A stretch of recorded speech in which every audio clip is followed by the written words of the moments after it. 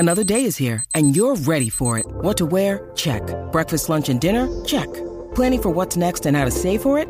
That's where Bank of America can help. For your financial to-dos, Bank of America has experts ready to help get you closer to your goals. Get started at one of our local financial centers or 24/7 in our mobile banking app.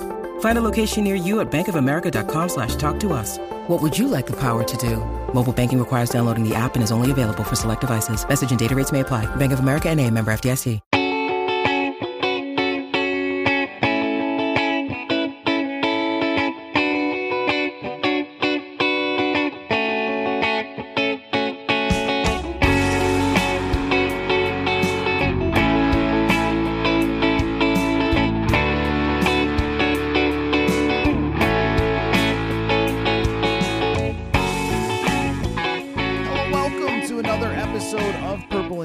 Matthew Collar here with you, and this is another fans-only podcast. I put it out just 2 hours ago on Twitter, and there's already 56 replies for questions. There's several emails, several DMs, so I am absolutely loaded with fans-only questions, and I always try to get to all of them. This might be a little tough, but throughout the week, I'll have multiple episodes answering all of your NFL draft and Minnesota Vikings draft questions. I'm excited to get all the reviews from Chris Trapasso, CBS Sports. Seth Galina of Pro Football Focus is going to come on. Of course, those guys are going to give us what they thought about the Vikings, what happened with the quarterbacks, how the league has changed since the draft. And I was listening to Kevin Cole of PFF talk about how this year had more trades of first-round picks than the last couple of years by almost double. So there's a lot to discuss in the NFL and with the NFL draft. So let's get right to it. Let's open the Diet Dr. Pepper. And some of you actually have questions about the Diet Dr. Pepper, which I thought was interesting. So hold on. All right, let's start this up. Okay, take a sip and I'll be ready to go. Okay, leading us off here is Josh Smith at Joshua R. Smith on Twitter. Good friend of the show, subscriber on the Substack. Really appreciate him. A good friend, or good internet friend. We haven't met, but I guess now in 2022, people can be your friend without having met them in person. Josh asks, hard to see a true difference maker in this Vikings draft bunch right now, given the various factors and questions with some of the selections. So which player could make the biggest impact on the team in a best case scenario for him? Good question, Josh. Well, I think the answer is kind of obvious. It's probably one of the first two guys drafted. I mean, Lewis Cine has a really, really impressive athletic profile. So we try to give you the relative athletic scores because it sort of crystallizes what percentile athlete a guy is coming out and how he performed versus everybody else in the combine. And Lewis Cine was really high. But just to give you like sort of percentiles on his exact athletic profile, he's a 93rd percentile height. So he comes in as one of the tallest safeties in the league and 95th percentile 40-yard dash. So one of the tallest and fastest, and not that you can really hack the 40 if you're running a 4.37, but his 10-yard split was in the 83rd percentile at 151, which means the quick, explosive. His broad jump was 133, which I know that reading combine numbers is not exciting, but that's in the 96th percentile. Like, Lewis Cine is an absolute freak athlete, and that, to me, right off the bat, gives him the highest potential ceiling and the potential to be a star player in the NFL because he has the raw athletic ability. Now, with Andrew Booth, since the draft, watched a little bit of Andrew Booth, and what I notice is that, and I'm not going to try to get scouty on you, but I mean, he really plays the ball extremely well. And is it shutdown or lockdown corner? Is it Jalen Ramsey? Like, I don't know about that. Most people are not Jalen Ramsey. But if Andrew Booth reaches his full potential, I mean, he could be a big impact player in the same way that maybe not quite Xavier Rhodes was, but, well, I guess in the last couple of years since Xavier Rhodes, they haven't had a guy that I could compare it to because no one has actually been all that good. But Like, think about if you had a slightly better version of what Patrick Peterson was last year, somebody who's not making game-changing plays all the time, but is good in coverage and is solid against the other team's top wide receiver. When the other team rolls out their best guy and you have Andrew Booth, this is his potential. This is his ceiling. He's got a chance to track that guy because he really has good football skills. And it's not just, an athletic profile and they drafted him because he runs so fast or whatever. Like, this is a guy that when you watch, you are impressed by the way he moves, the way he gets his head around, the way he gets his hands on the ball, the plays that he's made. And he did it at Clemson, which is a very quality program that played against a lot of top wide receivers. So there's a lot to like there if Andrew Booth is healthy. So both of these guys, the first two picks, could have, in the absolute best case scenario, impacts in sort of a poor man's version of Harrison Smith, Xavier Rhodes.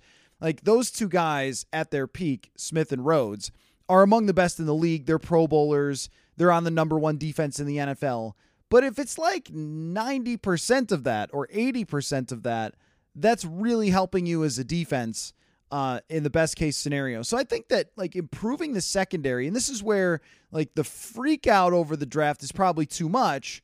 Questions are totally fair, though.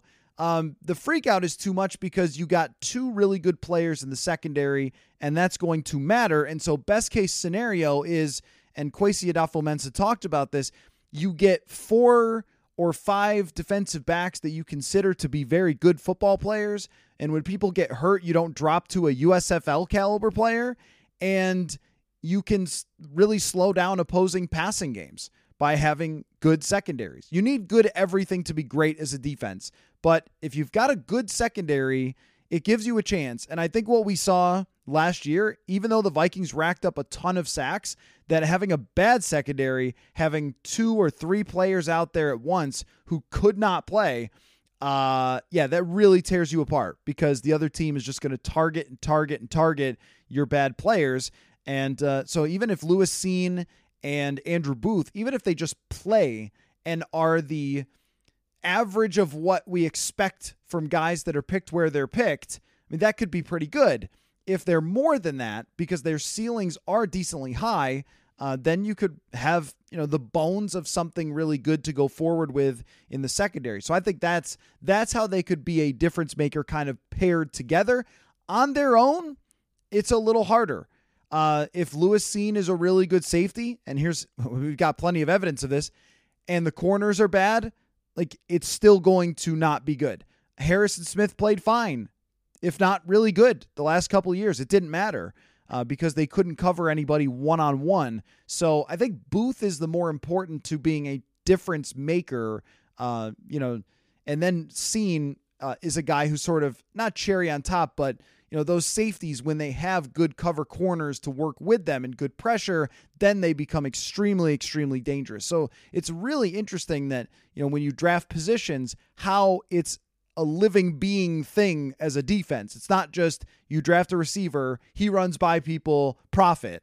It's sort of like the pieces all have to connect together to be a great defense. And, if Lewis Cine is really good, but the corners that they drafted are not, and they struggle over the next couple of years, then the impact of that top pick, Lewis Cine, is not going to be felt in the same way it would if they also got good corners. Hopefully that answers the question. All right, this comes from @Bulldogs13TV. 2 theories, legitimate or tinfoil hat. 1, with this offseason being so similar to previous ones, I wonder how much control the GM has. Is it plausible that the collaboration group essentially gives the GM a list of things they want and say, make it happen? Or 2, I assume the emphasis on defense was Zimmer's fault, but almost everything they did this year was defense related. I wonder if ownership is in love with the history of the Purple People Eaters and the current skull chant, essentially mandating that we field a good defense. Okay, let's start with the first one. I think that when you talk about collaboration, that does mean you're listening to a lot of people.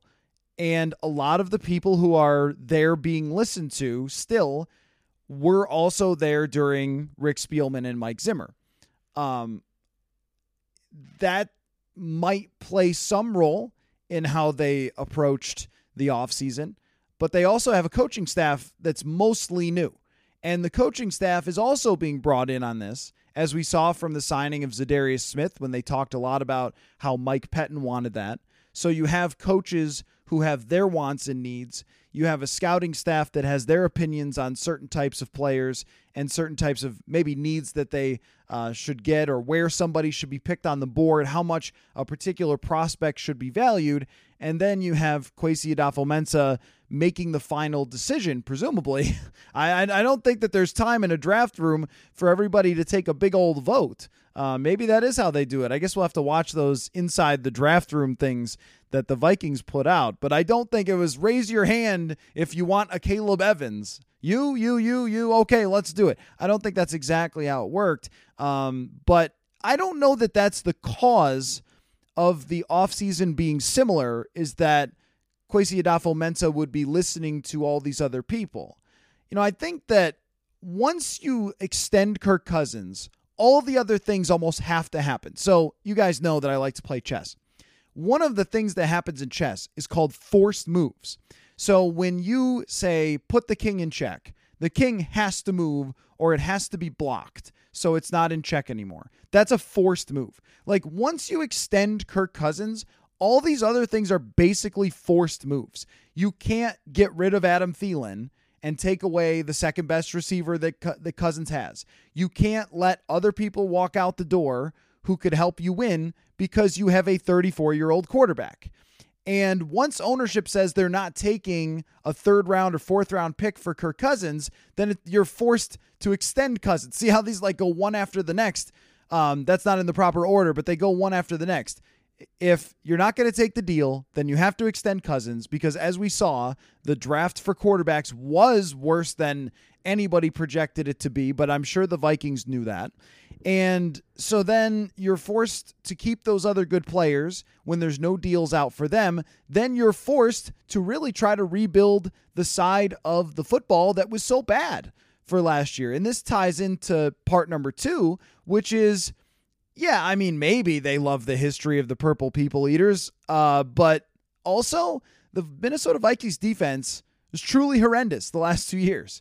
Some of it is caused by the offense. We've talked about that on the show, that 3 and outs are not particularly helpful for you, and the Vikings have had quite a few of those. But as I speak here, I'll try to multitask and look up where the Vikings rank for total points allowed over the last 2 seasons. It cannot be good. And I think that if you were coming in just with an overall plan, what is our overall plan, how we're going to improve, once you are forced to do those other things, then you're forced to try to make that defense that's been so awful over the last 2 years a lot better. And shout out to Football Reference here. Always a super helpful thing. Okay, I've got it. The Vikings have allowed the 6th most points in the NFL over the last 2 years. And again, it's not all the defense, that there's been some clock management. You're punting too often. You're 3 and out too often. Those things cause this to happen in part, but 6th most points allowed. That means, no doubt, your defense is super bad. And I think that was where they were forced to go, is to improve the defense once they did those other things. And then you also have to look out in the future. Patrick Peterson is here for 1 year. Unless he plays great, then maybe it's 2. Harrison Smith is here for probably 2 more years.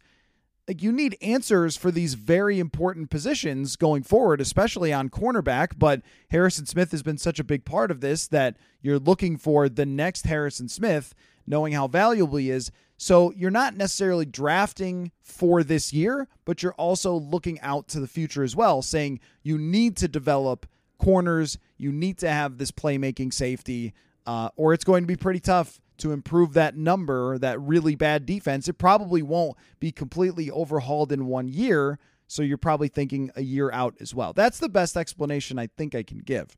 And now I need a sip of Diet Dr. Pepper. People asked how many I had during the draft. I didn't count. It was a lot.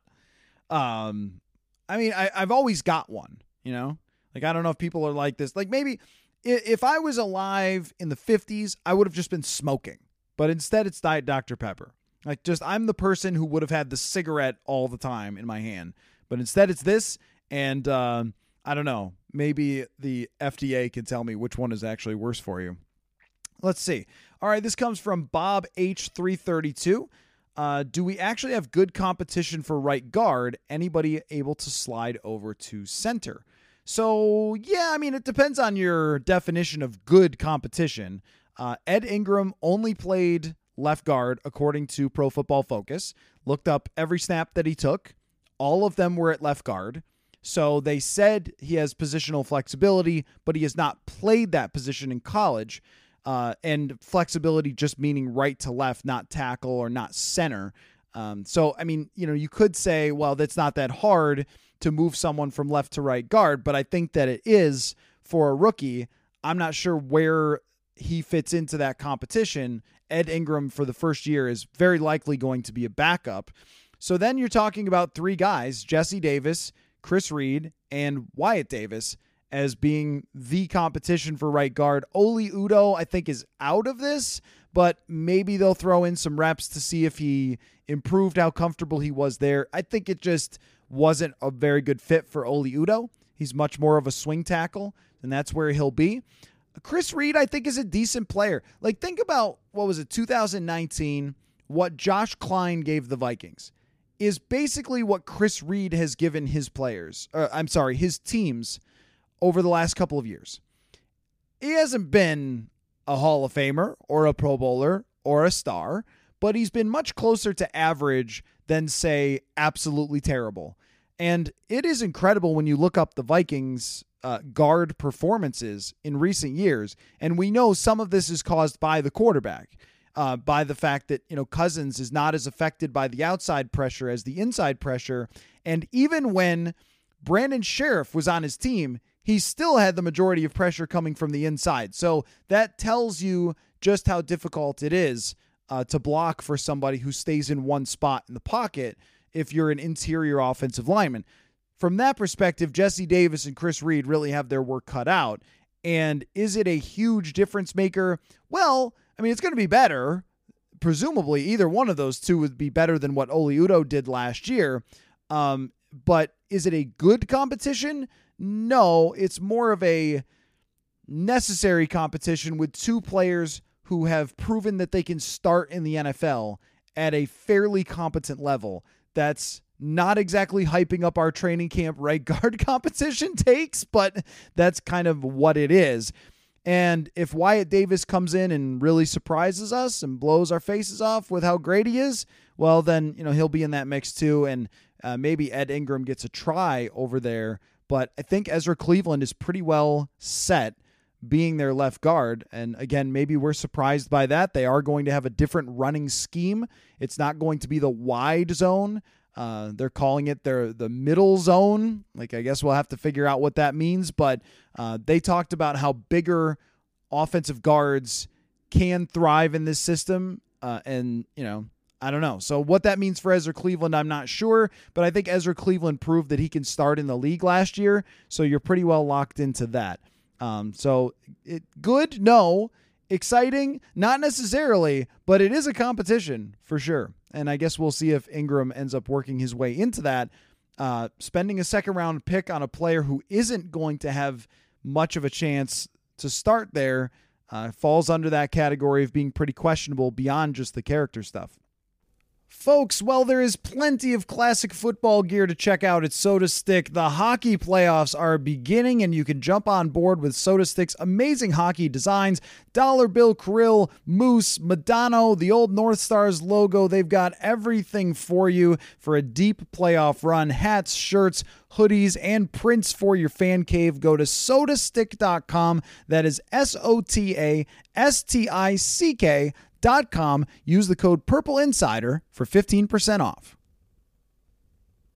When you need mealtime inspiration, it's worth shopping Kroger, where you'll find over 30,000 mouth-watering choices that excite your inner foodie. And no matter what tasty choice you make, you'll enjoy our everyday low prices, plus extra ways to save, like digital coupons worth over $600 each week. You can also save up to $1 off per gallon at the pump with fuel points. More savings and more inspiring flavors make shopping Kroger worth it every time. Kroger, fresh for everyone. Fuel restrictions apply. With threats to our nation waiting around every corner, adaptability is more important than ever. When conditions change without notice, quick strategic thinking is crucial. And with obstacles consistently impending, determination is essential in overcoming them. It's this willingness, decisiveness, and resilience that sets Marines apart. With our fighting spirit, we don't just fight battles, we win them. Marines are the constant our nation counts on to fight the unknown. And through adaptable problem solving, we do just that. Learn more at marines.com. All right, this is from Josh at Halada316. All right, did the Vikings make a mistake by not taking an edge rusher on day 2? They seem to be putting a lot of faith in the health of Hunter and Smith while reaching for a guard with a concerning arrest on his record and taking an off-ball linebacker. I mean, I think this is exactly right, Josh. Yes, very much. I mean, the fact that there were guys on the board that they could have looked at as pass rushers, it really surprises me that they didn't just take one of those guys. I can't really tell you that I have a good explanation for it, because when you look at even the price of a pass rusher who's just kind of a guy, somebody with a halfway decent history, it still costs you money in free agency to get those guys. And the depth that they have right there right now, there are a lot of bodies, and maybe they believe in some guys that are there. But I haven't seen any evidence to say that a Kenny Willekes or a Patrick Jones or a Janarius Robinson is somebody who's set to be the next edge rusher at this position. And this was also a draft, and we've talked about how the draft analysts do get it wrong from time to time, but this was also a draft that was discussed as being really deep and really good at the edge rusher position. So from that perspective, I mean, I do think it's very surprising that they didn't go at that spot or at almost any spot until the 5th round with a pass rusher. And really, even in the 5th round, they got somebody who is a total project player and not considered to be someone who's going to step in right away and make a huge difference when it comes to, getting after the passer. So surprised, absolutely. Maybe there's another option here. They don't have a lot of money to spend after the draft. And I mean, they have some, probably enough to bring in a situational rusher, but it's not like they just have oodles of cash laying around to go get whoever they want.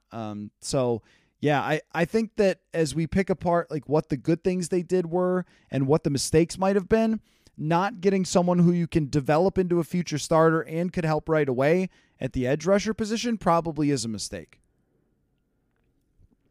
All right, on to the next one. Tan the Man on Twitter at TANN_the_man. How much of a tell is it on this year's draft class that no future picks were used to move up in round 1 and very few picks were used in the later rounds to move up and down? I don't have my list of all the picks that they used to move up and down in the second half. They did trade up for Andrew Booth was the first trade up, and then they also traded up for a Caleb Evans, I think, right, to start the 4th round. A tell, I don't know. I don't think that they really could have gone into this thing, especially with their cap situation, saying, let's compete for A.J. Brown. Because A.J. Brown signed, a $25 million per year contract or something right after he was traded?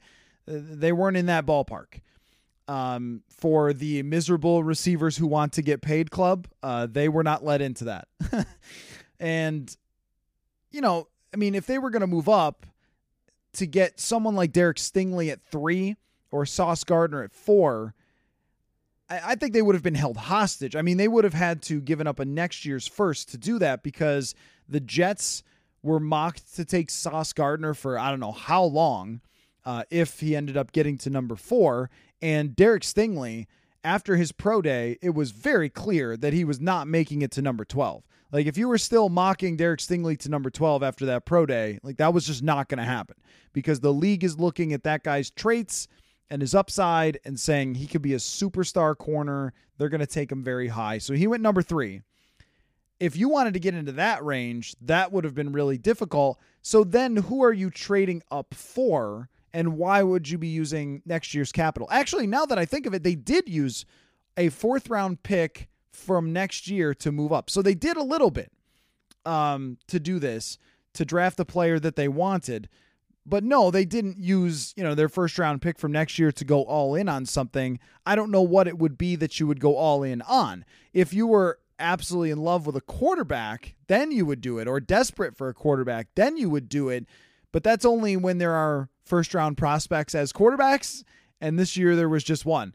So next year also, it just stands to reason that they're going to draft a quarterback in the 1st round next year, unless Kirk Cousins takes them to the NFC Championship, that based on his contract and his age, it makes so much sense for them to be in that mix to take a 1st round quarterback next year. You wouldn't want to move your 1st round pick from next season to move up, or even really a 2nd that you might have to use in a trade up for next year. Like, that would just be a bad play. And if you go into a draft thinking only about next year, you're going to make a lot of mistakes. You really need to think a couple of years out, a couple of drafts out as you're formulating your plan. So they did use a little capital to go get their guy from next year, but only a Chris Herndon trade's worth in a 4th round pick. All right, this comes from @Jeff the Johnson. Jeff, longtime follower. Kwesi's approach this offseason could work. They might field a very good team and either make Kirk a better and or find a QBOTF. What is that? QBOTF. Jeff, you need to spell these things out for me. QB of the future. Beautiful. In the next few years. But do you think it limits the amount of slack he will have? He's kind of on Rick's script, so failure would mean immediate frustration. So let me just recap. What you're saying is the way that they've done things this year, there's a chance that they're good, but there's not much room for the rebuild part of competitive rebuild when it comes to patience with Kwesi Adofo-Mensah. And I think that that is right, and that there shouldn't be, because they chose a direction. And again, there's not a lot of rebuild to the competitive rebuild. Like, they drafted like a regular football team this year. They got players of positions that they need now and later. Like, they didn't do anything that said, oh my gosh, like they went all in for the future. They didn't keep trading down and take 15 draft picks like Rick Spielman did, which is more of a future kind of draft. What was that, 2020? That is, we need bodies, we need darts, we need as many chances as we can. This is how we're rebuilding. Well, they didn't do that either. They did a very standard, here's some players we like, here's some positions we need, plug them in, see if it works out. You would have drafted this way if you were trying to win this year, right? I don't think that there's any more rebuilding than there is win now to this draft. You're hoping Andrew Booth is helpful right away. You're hoping Lewis Cine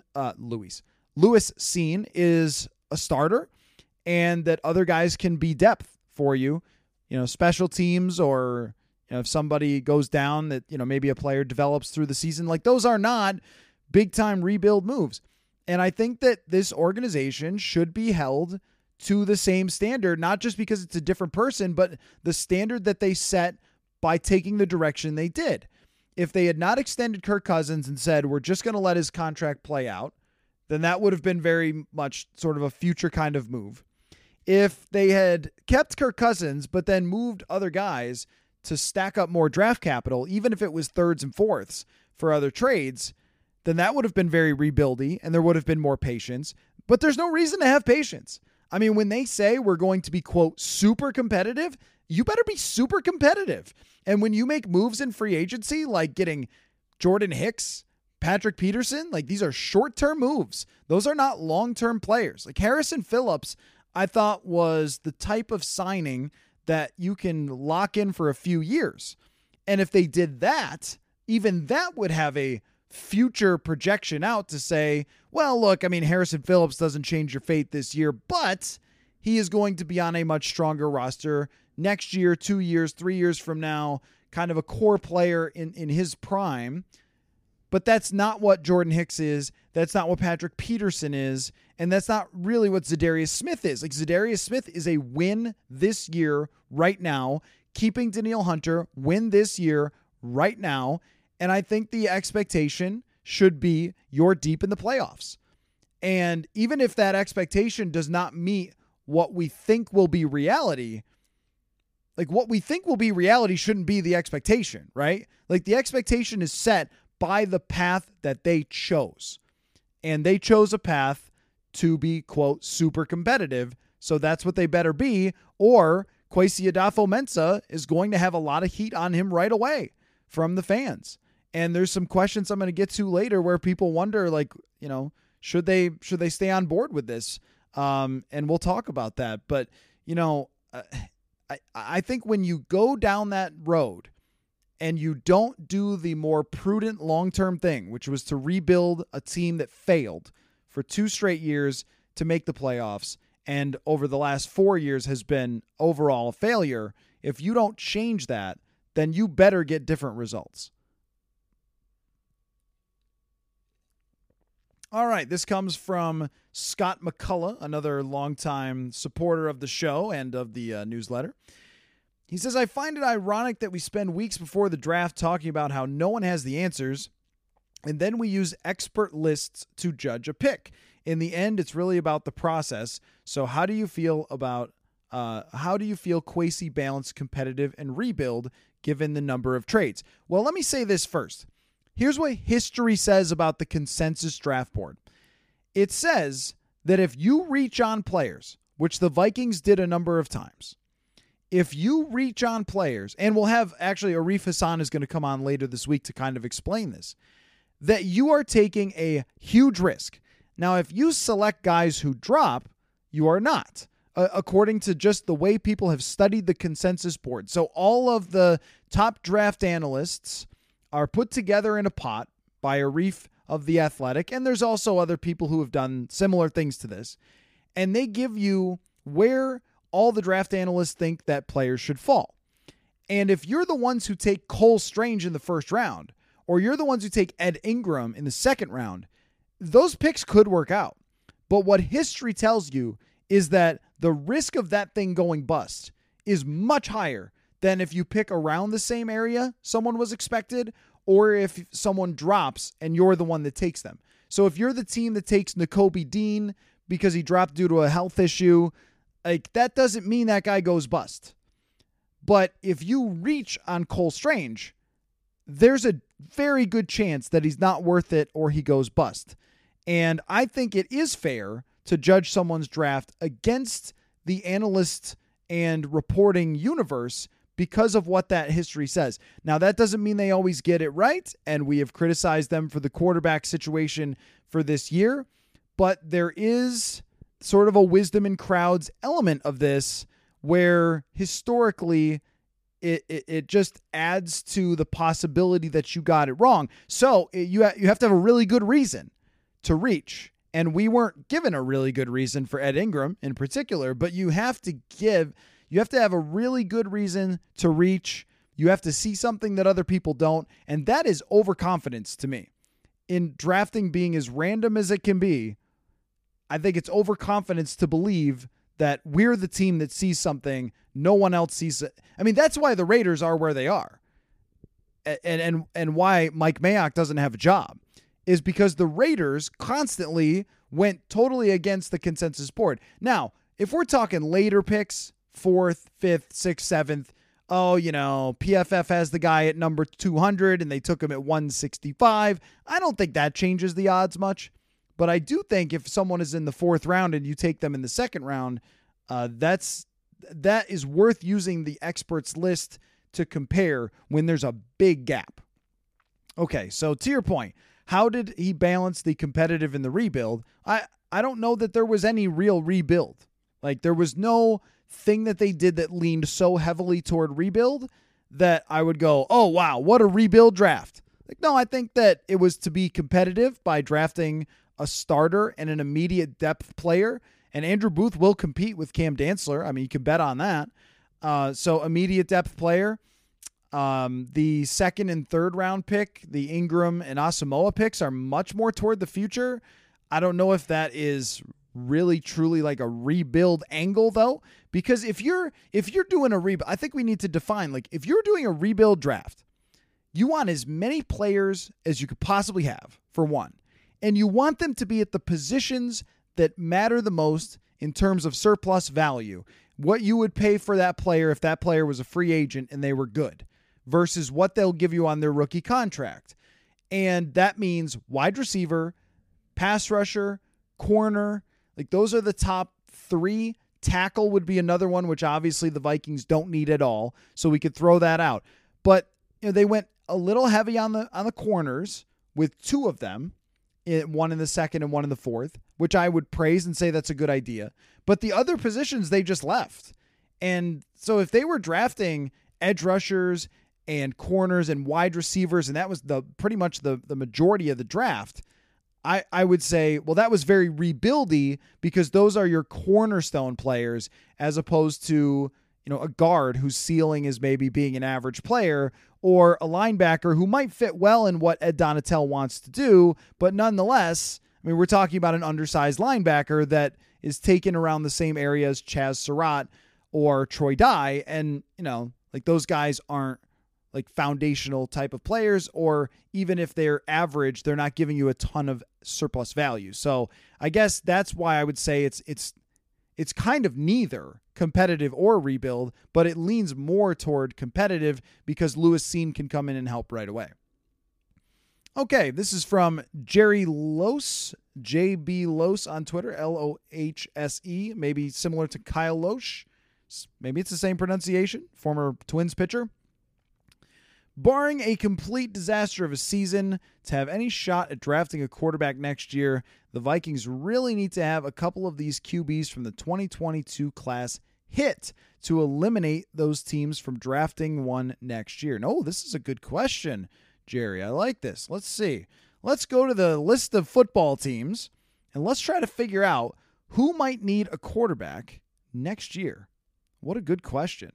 All right. So the Miami Dolphins could definitely need a quarterback next year. Just going division by division here. Pittsburgh probably won't, even if Kenny Pickett isn't good, but they have a chance to finish last in that division. Everybody else in the North is set. In the AFC South, the Texans, they are drafting CJ Stroud, or they are drafting Bryce Young, right? I mean, the Texans should win 3-4 games. Their coach maybe last year won too many games for them. Like, no, we need worse. They might, it's altogether possible that Davis Mills plays just good enough to be something for them. But Texans would be the far and away favorite here, probably for the number one pick. The Titans could need a quarterback next year. Indianapolis could be looking for their future quarterback if Matt Ryan doesn't play great. So I've got 4 teams right now that could be looking, or really definitely will be. Nobody in the AFC West. In the NFC East, the New York Giants definitely will, so that's 5. The Commanders could be, that's 6. Philadelphia, 7. Detroit for sure, that's 8. They're another team that if things go bad for them this year, they could be all the way down at the bottom. Chicago, Justin Fields is not their guy. I want to throw them in that category and call it 9. Atlanta for sure, so that's 10. Carolina's 11. The Saints are 12. Tampa Bay, Tom Brady, I swear, will retire at some point. That's 13. The Cardinals are going to keep Kyler Murray, I think, so I don't want to put them in that category. That's a reach. Seattle, definitely. So that's 14 teams. 14 teams could be possibly looking for a quarterback next year. Maybe some of them will solve their issues by trading for Jimmy Garoppolo or Baker Mayfield, but I also don't think that precludes them from drafting a quarterback next year. So let's just call it anywhere between 10 and 14 teams, and we didn't count the Minnesota Vikings either. Yeah. So even if the ones, your question was if the ones that hit. So where are they hitting? Washington got Sam Howell, right? Like, that doesn't seem super likely, so he's not going to play. Matt Corral could hit in Carolina, or at least convince them that he's a hit. Malik Willis, if he shows that he can be really good as a backup or in preseason, but he's so raw that is he going to convince the Titans, if they're terrible, that they shouldn't draft a top guy? Like, probably not. Like, the teams that took these quarterbacks, I mean, it's really a stretch for those players to hit to the point where they could say, no, we have our franchise quarterback. So I still see about 10 plus teams that are likely to be looking for quarterbacks next year for long-term options, which, I mean, it's going to be, the competition will be stiff if that's what the Vikings are looking for in 2023 to make a draft pick there, or they could end up pushing it even farther out. I don't know, but we'll see. I mean, so much changes in a year, but just trying to project it right now, there will be a lot of teams who said, oh, the reason we didn't pick one of those quarterbacks in 2022 is because of 2023. And there will also be angry quarterbacks too. Guys who, don't like where they're at and so forth. So lots changes. We'll see what happens. But yeah, I think that kind of illustrates it, right? All right. This from Gone Fishing 58. Why go near a guy like Ingram with a second-round pick? Did Kwesi actually use analytics to support taking this guy here? With questionable background, he's more of a fourth-round flyer in my eyes. I can see taking a chance on him, but not in the second round. I mean, you and me are on the same page, my friend. And that's exactly how I feel. The fourth-round flyer. I just think that if you're going to, really go into a lot of detail about how you're trying to change up your culture, you don't have to draft somebody with this background. Like that is something I keep coming back to. Like, as if there weren't other guards. There were other guards. And let me just tell you too, this isn't a big swing for the fences. In terms of those percentiles I was talking about, like where Ed Ingram stands for his athleticism, he ran a decent 40, a good 40, but he's undersized for the position, 6'3", 307 pounds. Really poor vertical jump. Everything else pretty average. I'm going to look up what relative athletic scores. I mean, it's just a confounding decision. It's just a confounding decision. He had good pass blocking numbers for LSU in college, but the scouting reports that you read on him don't rave about his pass blocking technique. That it could be wrong, of course, could be wrong, but yeah, he was a 74th percentile athlete, so not anything special as far as his combine numbers. I don't get it, and I wish we had a better explanation. We didn't get one. He has good feet, was what we were told. All right. Well, Mike Max and his Good Feet store ads on WCCO radio would be happy with that, but for the rest of it, I don't know. Yeah. It's a hard one to figure out, even if we didn't have the background issue. I think we'd be going, huh? Like, I mean, okay. But I didn't hear anybody saying about Ed Ingram leading up to the draft, or read anyone who said, oh gosh, if it wasn't for this background thing, I mean, he would just have this unbelievable ceiling and all sorts of teams wanting him. And also, if, like you said, though, if it was a fourth-round pick, there wouldn't be so much focus on it. Like, this is a valuable pick. This is what you traded with the Lions to get another, second rounder. And NFL.com projected him in the fifth round.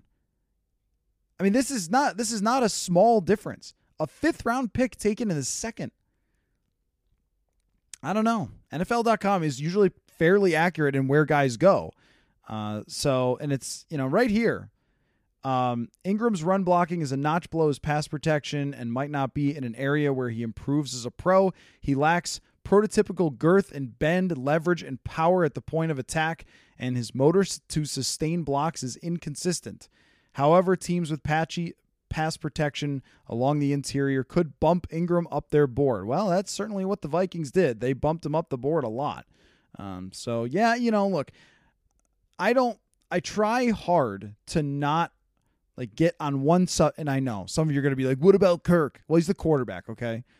Like, to get on one thing and just not ever let it go. But this is, I think, one of the biggest things to come out of this draft is this very bizarre pick where nobody thought this player would go. So we will move forth. This from @KevBot. Hi, Matthew. I know we wanted Kwesi to analytics the draft, but do you think things have mostly stayed the same because we had the same scouting department? I think it's fair. Is it fair to think that it may be completely different next draft? I don't mean to bring up the 2023 draft already. Oh, look, KevBot. Draft simulations are going, man. It's time. 2023 draft sims. Let's do this. I don't know. But I'm not ready to give that as an excuse, I guess. I mean, what the scouts do is they go to their different areas and they write their reports and they give grades on players. And then everybody comes together and they look at them. Your director of college scouting, your player personnel people, everybody gets together, they look at them. And they start to make up their board and talk about, these are my top players from my area. Here's the number that I put on them. Here, do I think this guy could be a Hall of Famer, Pro Bowler, average starter, below average starter, backup player, that kind of thing. Where do we put him? And they start to form their draft board and rank their players. And then as they get into the draft process, they start to go through the mocks and the sims, and they figure out if what happens, then who off our board would we want to go to in this spot? When would we want to trade down? And then the way that Kwesi Adofo-Mensah appears, this is very much appears because I'm not in there in the draft room, none of us are, to be handling things is that he's taking advice and opinions on what to do as things are coming off the board. Is this someone we want to spend our big draft capital on? Is this someone we don't? Et cetera, et cetera. Is this what we want to trade? Could we get this player and that player if we trade back? All those things are going on. But at the end, the guy who makes the call is Kwesi Adofo-Mensah. And he's the one deciding on the position. He's the one deciding on the value. And he's the one deciding on who they want to have on this team long term based on those scouting reports. But I don't think that the scouting reports or the scouts are going to be so massively different than other scouts they bring in. Also, Ryan Grigson, who seemed to play a big role in this thing, was not with this team. Ryan Grigson was with Cleveland and was previously the general manager of Indianapolis. So I don't really buy that. I don't buy that all of a sudden next year Kwesi will analytics the thing. Also, the scouts we spoke to, director of college scouting, assistant director of college scouting, I mean, they talked about the analytics element and the math element of figuring out the value that Kwesi brought to this thing. So this is a Kwesi Adofo-Mensah draft. He can run away from that all he wants, but there's nobody else whose name goes on it other than the general manager who makes the final calls on these things. And I don't think that you have a former Spielman scout in the back of the room saying, Kwesi, I demand you take this player. Like, the scouting reports that the Vikings have from their scouts are probably going to look fairly similar to every other team who looked at all of the same potential prospects, right? And so then you have to make decisions as the GM on the value of those things that you're buying. When your scouts are telling you maybe this guy or that guy's not more valuable, but when you don't take an edge rusher and take a guard, like that's not, oh, a scout told me. Like you're making an active decision to take a less valuable position. So, that Ingram might turn out to be a really good player for them. I don't know. I guess none of us will know until we start to see them in training camp and preseason games and it plays out. But there was no analytics the draft here. It was a pretty standard draft, but I don't think that you put that on anybody except for the general manager. Okay. So I wanted to end with a more fun question. There's some kind of heavy questions here that I kind of didn't want to end on like a dour note. Well, I'll do it anyway. All right. This comes from, let's see. How do I say this Twitter name? Mardelicious23 on Twitter. How do I continue to follow this team if they don't do anything to change their own misfortune and continue to plod along the path of mediocrity, can you talk me into them playing the long game and building the team around a new quarterback next year? Yeah, I think that, well, there's a couple of things. I mean, plodding along in mediocrity, unfortunately, if we're putting out all the outcomes, what is the least likely? Like, let's do this real quick as an exercise to try and figure out the answer to this question. Because I get this a lot. People will say, how is this different? Why should I watch? I mean, first of all, what are you doing on Sunday? I mean, you're probably going to watch this football team. But if you're investing your time to listen to even a show like this and be engaged in what's going on, I think you want to know that it matters. And so if we lay out all the outcomes, we would say being truly terrible, winning like 2 or 3 games, is, unless Sean Mannion plays, it's, to quote Ralph Wiggum, impossible. I mean, Kirk Cousins will win 7 games by being Kirk Cousins himself. So right there's your baseline. So let's say if we're pie charting this, there's 5% chance, 10% chance that they're really bad. And then if we're talking about 7 to 10 wins, that's like 60%, 70% chance. And then anything else is, maybe a 10 or 15, 20% chance. I don't know if I added that up right.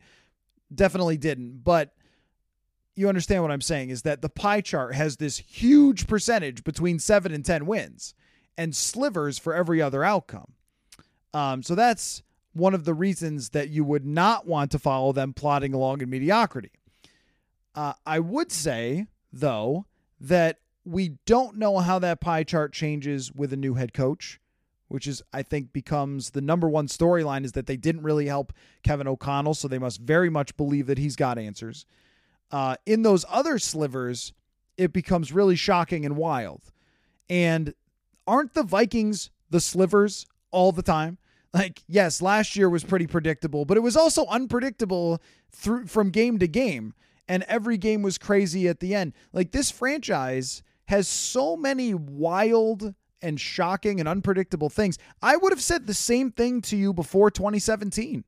And maybe I've mentioned this before, but I remember having a conversation with my boss, Brad Lane, at 1500 in 2017 after Bradford went down, about traveling. And he was like, look, I don't think it's going to be worth it to travel on the road because this team's just not going to be good. They're going to win 8 games and there's no point. And yeah, I ended up traveling quite a bit because they won 13 games. The slivers are what make sports fascinating, and we watch for them, the things we don't expect, the outcomes we don't expect. If this team wins 4 games, it's going to be insane. It's going to be a calamity. That place will burn to the ground if they win 4 games after going all in to be super competitive. By the same token, if they win 12 games, then they're a legitimate competitor for the Super Bowl. And the margins are thin, and the league is weird, and the NFC's not that good, and that's what you watch for. If it ends up being a massive time suck, though, there are people responsible and changes that have to be made and a direction that has to go somewhere and a new quarterback for sure if they end up with 7 wins or 8 wins. And then all of a sudden, and that's what we're looking to find out here for this season. So that's the best way I can describe it to you, but I understand the feeling. I totally understand the feeling that when Minnesota Wild fans probably feel this way, right? Like how good it is to have a really competitive team after so many years of just being mediocre. I think mediocre is way tougher to talk about and way less interesting than bad. Bad is usually hilarious and crazy and funny and weird and good. We don't see a whole lot of that recently in Minnesota sports except for the Lynx, but think about the Lynx. Think about filling the stadium and Hall of Famers and greatest of all time players and all those things and what that means to have that. It's those extreme outcomes that are the most interesting, and this team has not lived there. So I completely understand the feeling. It's the extreme outcomes that we wonder if they could happen, that I could tell you if they're falling apart or they're winning every week, that you're going to want to be here for it. So I think that's the best I can do. All right, tons of questions still to go. I was trying to keep it around 40, and I ended up with 55 minutes almost here talking, but that's how many great questions we have still remaining. There will be episodes just sprinkled in throughout the week. Look for them. I label them, the fans only. If you enjoy it, send me an email, send me a tweet. We're going to work our way through the offseason doing this on a regular basis until you folks stop having Minnesota Vikings questions, which I'm guessing is never. So I really enjoy doing these episodes. Appreciate you guys listening. We'll talk again soon.